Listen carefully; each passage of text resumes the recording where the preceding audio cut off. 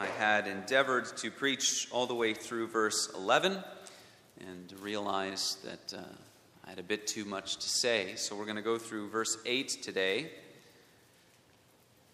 just verses 5 through 8. That means that the title of this sermon should not be "At the Name of Jesus." So you all can listen to the sermon. Tell me what you think the title should be.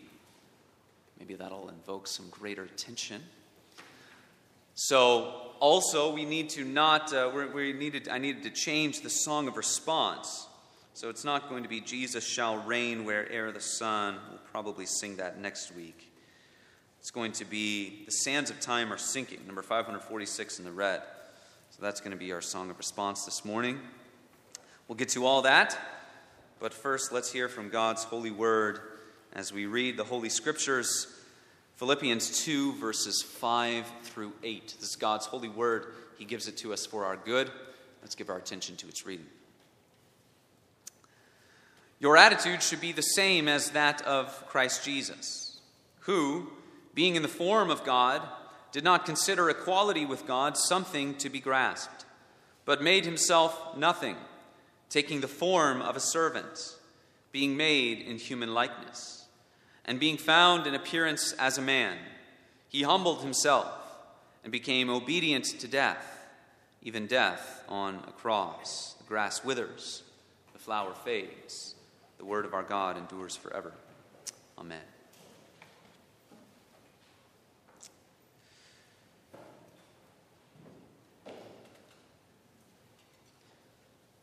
Much of reality TV is often silly, and there's a oftentimes silly show. I have not really watched much of it, but the show Undercover Boss, perhaps you've heard of it.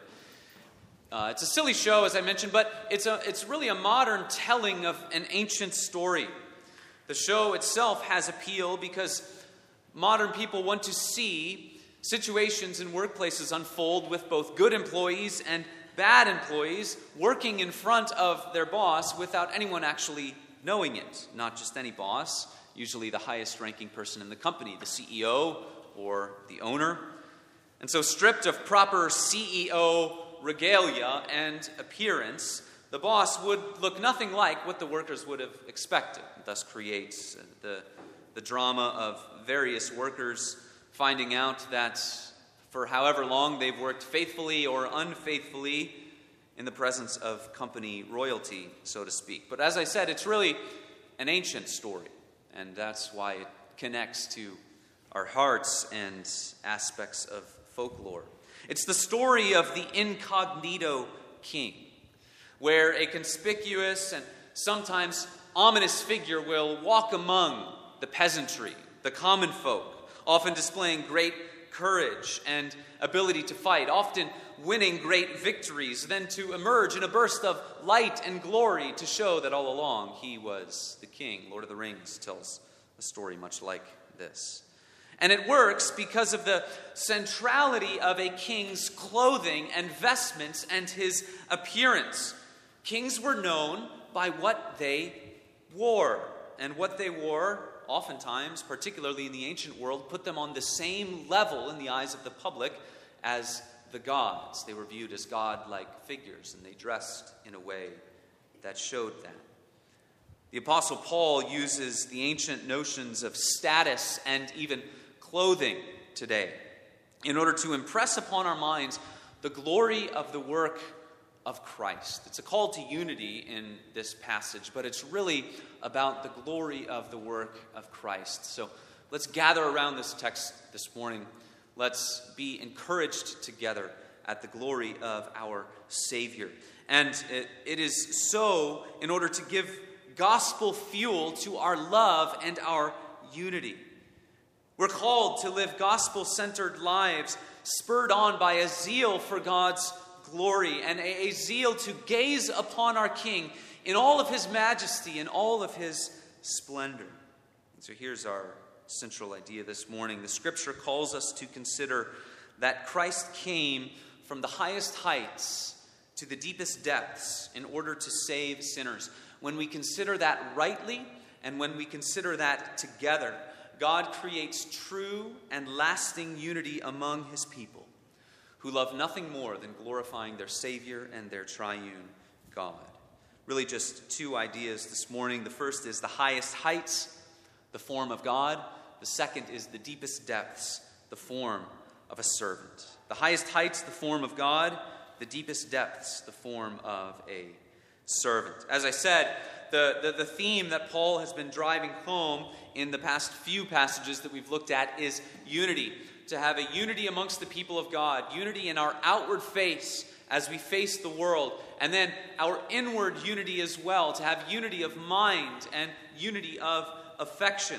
The power to do all that is, of course, found in the work of the triune God alone, the triune God of Scripture, who works in his people, who has begun a work in us and will be faithful to complete it. That's the only hope for us to obey.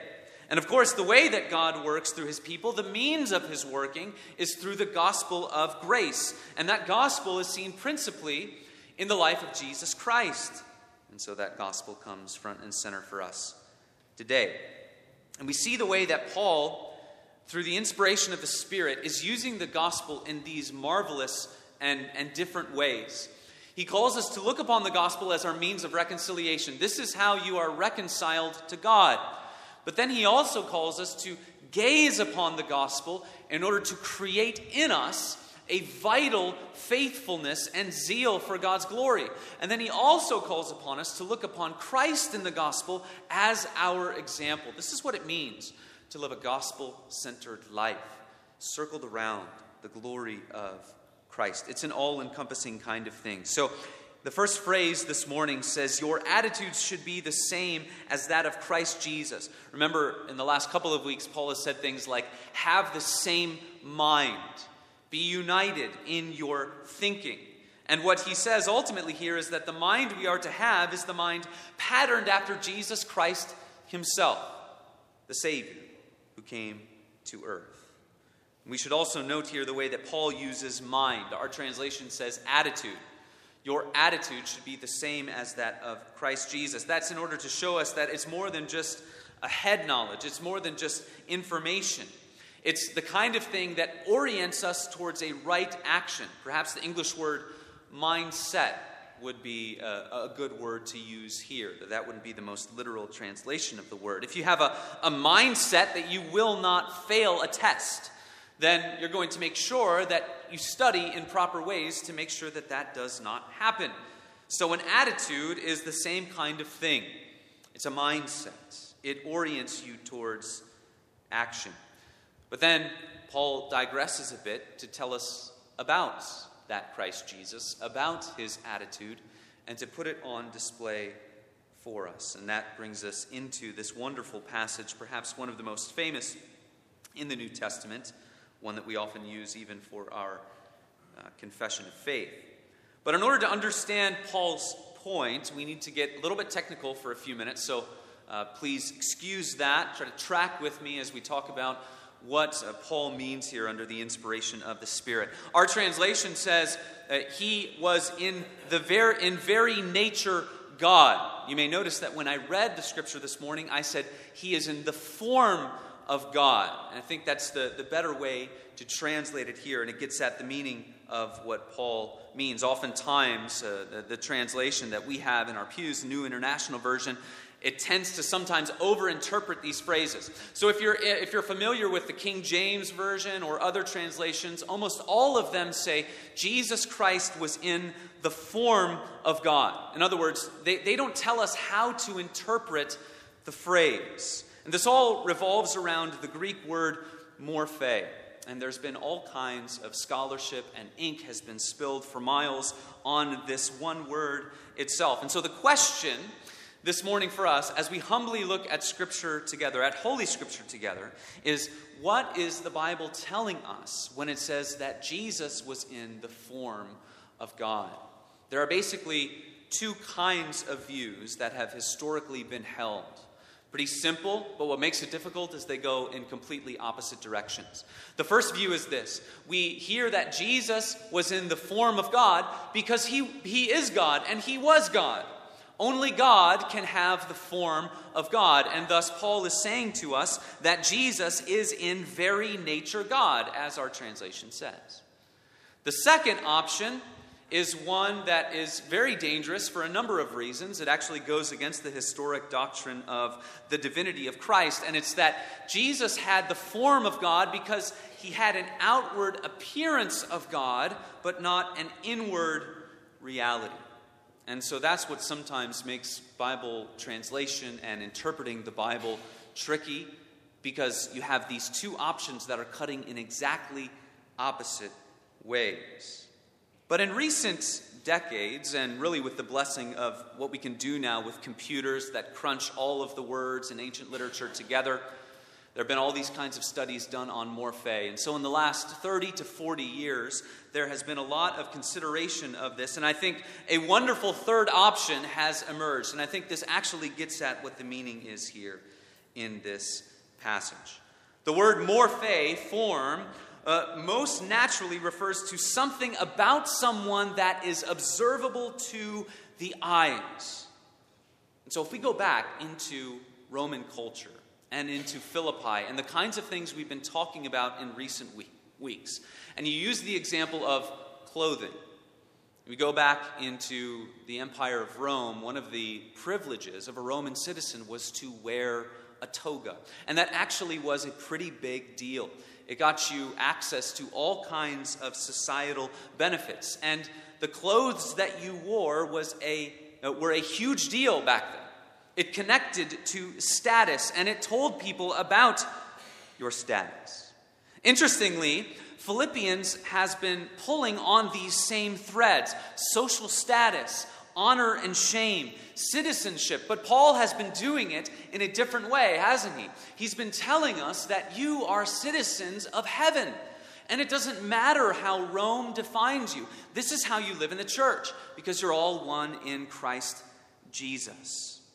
And so when Paul says, in the wake of all of these things about social status and honor, shame, and citizenship, when he says Jesus is in the form of God, it most naturally means that Jesus, the Christ, the second person of the Trinity, before he came to earth, enjoyed unending glory and splendor because he is God. John chapter 17. Father, Jesus says in his high priestly prayer, Father, glorify me in your own presence with the glory that I had with you before the world existed. In other words, Paul is saying the status of Jesus was that he was God. And he was being treated according to that status. He was living in unending glory. Oftentimes the scriptures use clothing to drive this home. Psalm 104, O Lord my God, you are very great. You are clothed with splendor and majesty, covering yourself with light as with a garment, stretching out the heavens like a tent. Psalm 93. The Lord reigns. He is robed in majesty. The Lord is robed. He has put on strength as his belt. Yes, the world is established. It shall never be moved.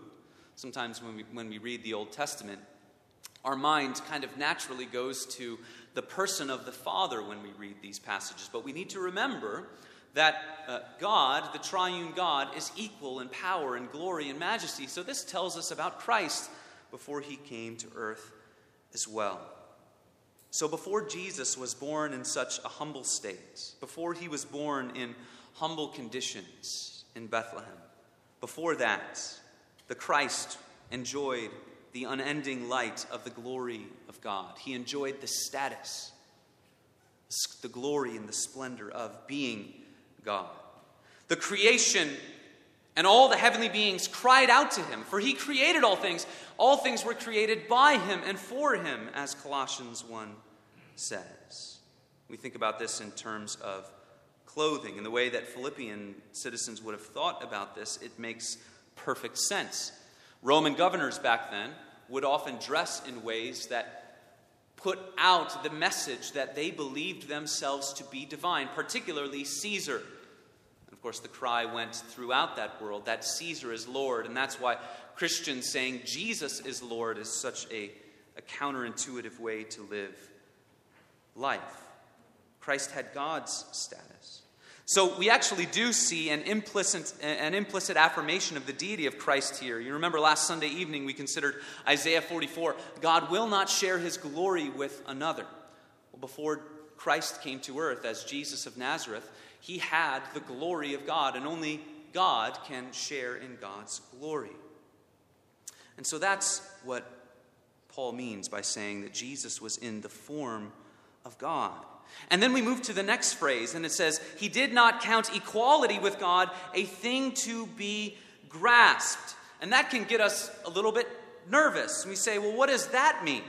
And some have suggested that that means Jesus really is below God the Father. And it's almost like being in a workplace. It would be someone who looks at their boss and says, that my boss is rightly my boss. I don't deserve his or her job, so I'm not even going to try to grasp at it. Some people think that that's what is going on here. That's not it at all. See, in the sense that we have just had the affirmation that Jesus himself is God, what is being said to us here is that he did not look upon his status as something to exploit for his own personal gain. And perhaps the best example comes from the life of Jesus himself. As he's being arrested, and the 12, and particularly Peter, begin to fight back so that the Roman soldiers can't take him away, what does Jesus say? He says, I have authority to call upon legions of angels. In other words, he's saying to Peter, don't you understand that if I don't will to do this, I won't do it. I'm doing this willingly. This is what needs to be done. He had the authority to do all that, but he did not. In some mysterious way, we know that since the plan of redemption is forged in eternity past, that Jesus would not have done that, but still, he has the authority to do it. So the point of all of this, that Jesus being in the form of God, he did not consider his status a thing to be exploited. The point of this, as we think about it for our own life, is that whatever status you have, Christ has more. However the world defines you, and whatever position you have or that you have achieved in this life, Christ has more. Yet he did not view his status as something to exploit, to receive the service of others. The exact opposite took place. Place that over your life. Place that over the way that you tend to view yourself, or the way that you tend to view your place alongside others. And think about whether you sometimes tend to believe that others should be meeting your needs because perhaps they exist below you in whatever sense. Then think about how radically opposite to that thinking our Lord Jesus Christ acted. Paul is saying this is how you are to act as the people of God. There are all kinds of hierarchies in the world. Paul's concern is this is how life in the church is to go.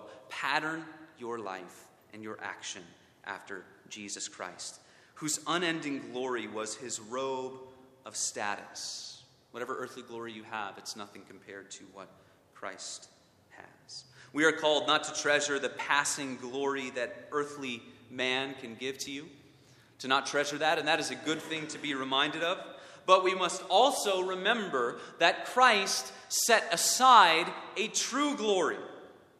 And so we take that into consideration when we seek to live gospel-centered lives. He came from the highest heights, and he went to the deepest depths. The deepest depths, the form of a servant. That's our second idea. The deepest depths, the form of a servant. We move to verse 7. It's another verse that kind of makes us nervous. It says, he made himself nothing. Other translations say he emptied himself. How can God make himself nothing?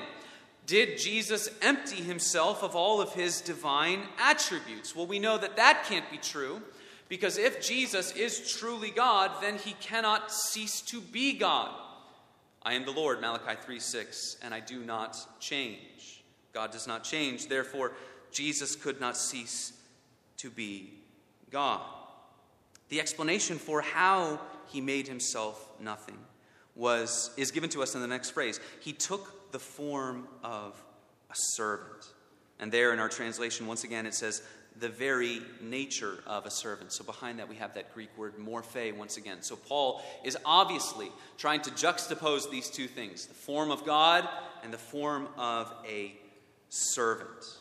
And that's where you see the stark contrast of the highest heights to the deepest depths. It cannot get any higher in status than God, and it cannot get any lower in status, particularly in the Roman world, as a servant, from God to a servant. Now we also need to understand that Jesus did not live his life in servitude to someone else as sort of his way of life. It wasn't his job, right? He wasn't actually a servant or a Roman slave.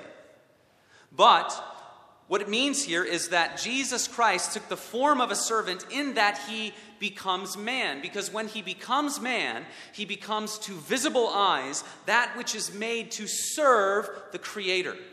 All of us, human beings, men, women, and children, as we look at each other, we know that we all are not God. We all are not the Creator. And thus we know that we were made to serve the Creator. And this is how oftentimes interactions in the gospel unfold as Jesus claims his divinity. Listen to what happens in John chapter 10. Jesus says, "I and the Father are one." And then it says, the Jews picked up stones again to stone him. Jesus answered them, "I have shown you many good works from the Father. For which of them are you going to stone me?" The Jews answered him, "It is not for a good work that we are going to stone you, but for blasphemy, because you, being a man, make yourself God." To be God is to be the master, the Lord, the owner of all things in heaven and earth. It exists by him and for him. To be a man is to be a servant, made to serve your Creator, the one who owes homage to his God. And so Paul uses these two levels of status, the highest it can get and the lowest it can get, in order to impress upon us the glory of the work of Christ. This would have been, as one commentator puts it, arresting in the minds of its hearers when this letter was read out loud. Arresting to them. It ought to be arresting for us. It ought to make us stop dead in our tracks. This is where we ask ourselves, do we really understand the gospel and what is going on in it? Do we really adequately take stock in what it took for Jesus Christ to become man?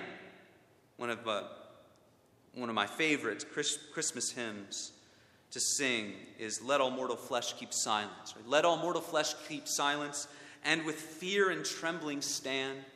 Ponder nothing earthly minded, for with blessing in his hand, Christ our God to earth descendeth, our full homage to demand. Keep silence, for God has come to earth. Have you ever read the Gospels through the lens that with every conversation, with every interaction that Jesus has, those who do not bow down to him in worship are really, in a sense, blaspheming, giving him nothing of the homage he deserves. And he had enjoyed that in unending glory from eternity past. And he comes to earth. He stoops down to receive none of the homage that he deserves in his earthly life. And that's just in the incarnation. Paul moves from the incarnation to the cross.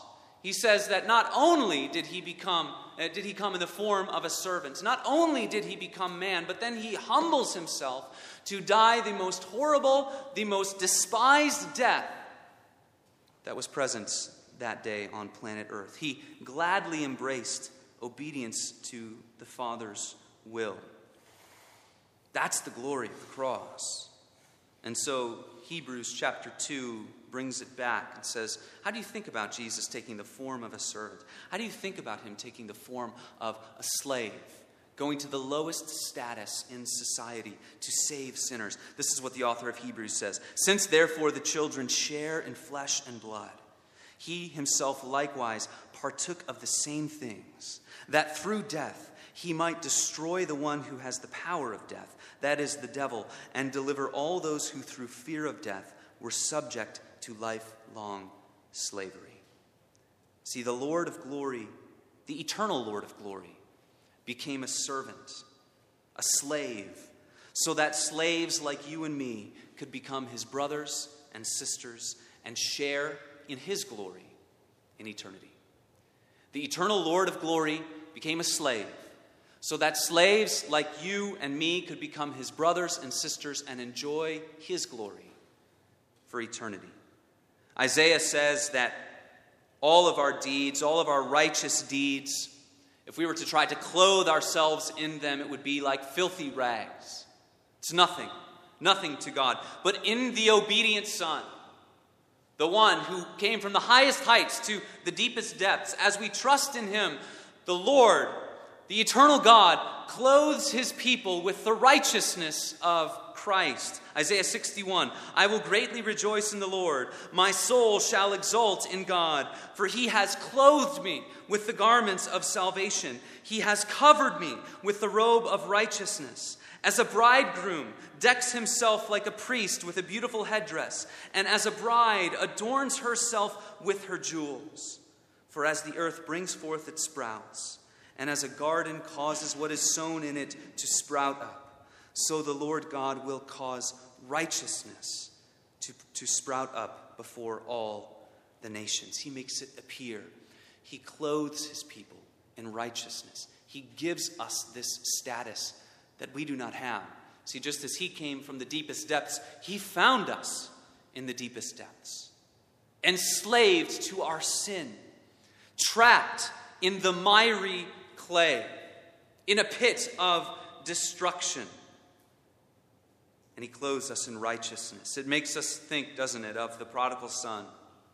Father, I've sinned against heaven and against you. I am no longer worthy to be called your son. But the father said to his servants, bring quickly the best robe and put it on him, and put a ring on his hand and shoes on his feet. The father is saying there, he is my son.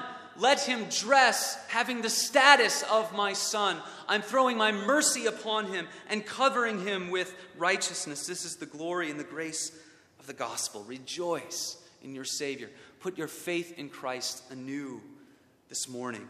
Place your love upon him.